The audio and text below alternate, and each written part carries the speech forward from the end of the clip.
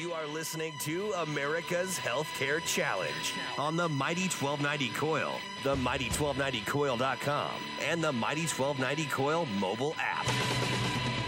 Once again, here's Sean McGuire.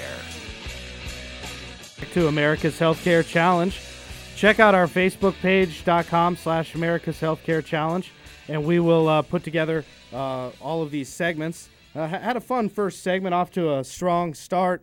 Upcoming up on the rest of this program, we're going to be taking a look at a review of the ACA, figuring out how we got here. It's been 5 years. We're going to be looking at some of the experience of participants since its last passage, some of the issues here with this Supreme Court case. Let's get our guest co-host thoughts on King versus Burwell. You can read my thoughts on our website, which is healthreformexplained.com. I have my column is Health Reform Movie Marathon, and my thoughts on King versus Burwell are in in my thought. I put it in context with My Cousin Vinny, one of my favorite movies of all time, and I believe that Vincent Gambino from My Cousin Vinny probably could have won the case for the government, because I don't think that it's going to get overturned. What do you think? Well, I would agree with that opinion. I don't think it's going to be overturned, because I think the Supreme Court's going to look at it from multiple ways, and I think that at the end of the day, I think SCOTUS will uphold the case. I think the ramifications of eliminating the Affordable Care Act are so great that we're talking putting 22 million people back on the uninsured rolls, among other things. And so I don't think the court is going to want to do that. Yeah, exactly. That's going to lead to big premium increases, potentially. Right, and I was reading earlier this week that some of those increases, if the subsidies would go away, would be upwards of 200%. 200%. So that would be for, what's the average premium, like $300-$400? About $400. So you would look at about an $800 increase in the cost of your premium to about $1,200 a month.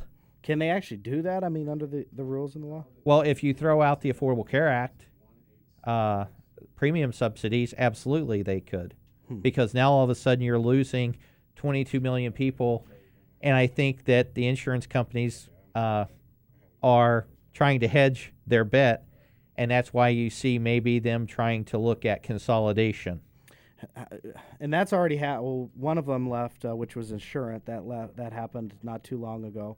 What are some of the other ones that you're seeing, and we'll get our guest thoughts here? Well, Anthem is making bids currently to take over Cigna Health Insurance, and United Healthcare Group has started a process to acquire Aetna, and Humana is possibly being looked at to being taken over because of their large share of Medicare Advantage customers. Right, and I think that's a big observation because of the growing senior population, and that being a big part of their business. They made how much again? Did you see? I did not. It was quite a bit. It was well over, I think, $150 billion. Okay, wow. I believe. That's an awful lot of money. Let's get our contributors' thoughts on that. We're joined by Stuart Slonin, the president of SIG Consulting, our insurance authority and expert on a lot of other things as it relates to the industry. How you doing this morning? Okay, how are you? Good.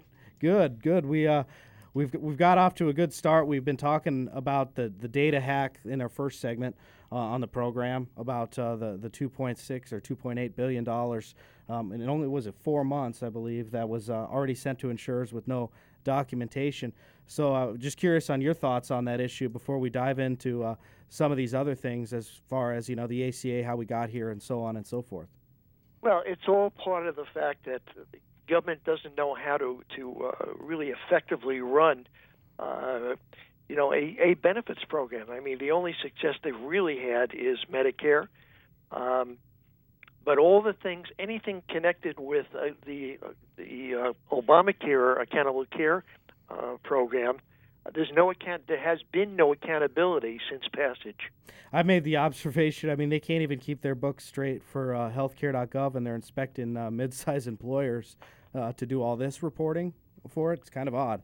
Well, not only that, but again, when you look at it from the insurance company's perspective, when they're expecting money because of the claims experience from the three risk reinsurance pools, nobody really knows what they're going to be getting by December. I know it's going to be pretty wild, and one of those things that could impact it is the King versus Burwell decision. Will there be any clear-cut winners in your eyes? I think they're going to be winners and losers, and it all gets down to interpretation. But the court is finishing its session right now with 11 cases: same-sex marriage, Obamacare, clean air, housing discrimination, lethal injections, and political maps as part of the decisions that have to come down within the next 2 weeks. Some of the earliest part of that will come Monday, I think. Mm-hmm, mm-hmm. Yeah, we're kind of expecting it so very, very soon. So, how do we even get here? I know that it just seems like yesterday, at least from my standpoint, just because I've been working on this issue for so long, that the Supreme Court upheld the ACA. Kind of surprised that we're still here. We're still talking about it here. Well, it shouldn't be surprising to anybody because understand how we got here. We prior to March 23rd, 2010, we had uninsured levels of almost 14% of the population. The cost of insurance had risen to a point where it was almost 17% of GDP. We had problems with pre-existing conditions, benefit limits, and all the other onus things that made health insurance very expensive and very sort of one-sided as far as the public is concerned in favor of insurance companies. Obamacare changed all that,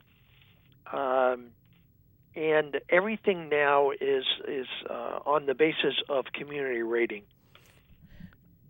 Okay, so here's my thoughts. Do you think they switched people from being uninsured to underinsured? Yes, very much so. Because the people who were insured under and were able to get into Obamacare found themselves, in terms of their choices, they picked things that they thought was affordable with the dollars that were to come to them. Sure.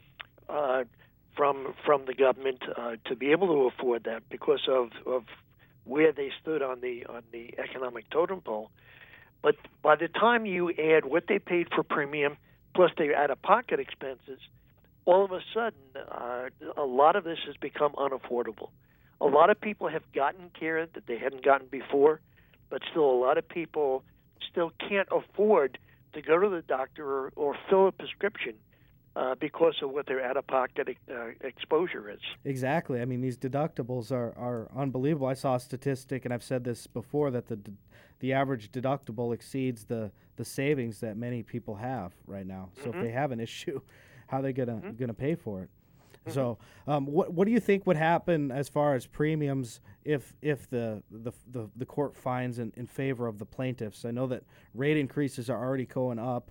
The first segment I talked about personally, for me, they're going up over 20% for the Blue Cross plan that I have, and we're seeing that all over the country. Could that be even more under that scenario? Yeah, it'll be worse. You'll see an exit of people who, if they're not going to get subsidies, you're going to see an exit from Obamacare for those that are sick or have pre-existing conditions or need ongoing treatment. They are forced to stay in there. So the death spiral of the unhealthy versus those that are healthy and can go to the open marketplace is going to start a scenario where you can see up to a 45% rate increase all across the country. And they can do that, right? Oh, very simply. Very, very simply. And right now, and that will cause 7.5 million people who are covered by the federal exchange to lose their coverage. We're talking with Stuart Slonin, president of SIG Consultant, also joined by Alan Hager on the program. Alan, do you have any questions for Stuart? Well, good morning, Stuart. It's glad that you could join us here on our show today. Couple questions for you. How well do you think the public's followed this case? And I'm not just talking about like the political junkies in this country. I'm talking about the everyday regular Joe who isn't always involved in politics. How well do you think those folks have followed the case and the issues associated with it? Well, that's really a good question. They really haven't followed it very well. The Kaiser Foundation found that 59% of Americans have not been paying much attention to the news stories about the case. Only 16% have been following it very closely, obviously because of their interest. That means if when the verdict comes down, obviously it's going to be the media's job to really explain what the consequences are, what it's going to mean to the average individual out there. So what are some of those consequences? And all three of us know what some of those consequences are. Could you share some of what you believe some of those consequences will be if this happens? Well, the consequences could potentially be, number one, without subsidies, people will not be able to afford insurance. One of the consequences would be that states will be forced to build their own exchanges and also provide their own funding, because remember, parts of the law states that Obamacare cannot raise the U.S. Treasury to fund, Obamacare. It has to be revenue neutral. Right. So if you don't have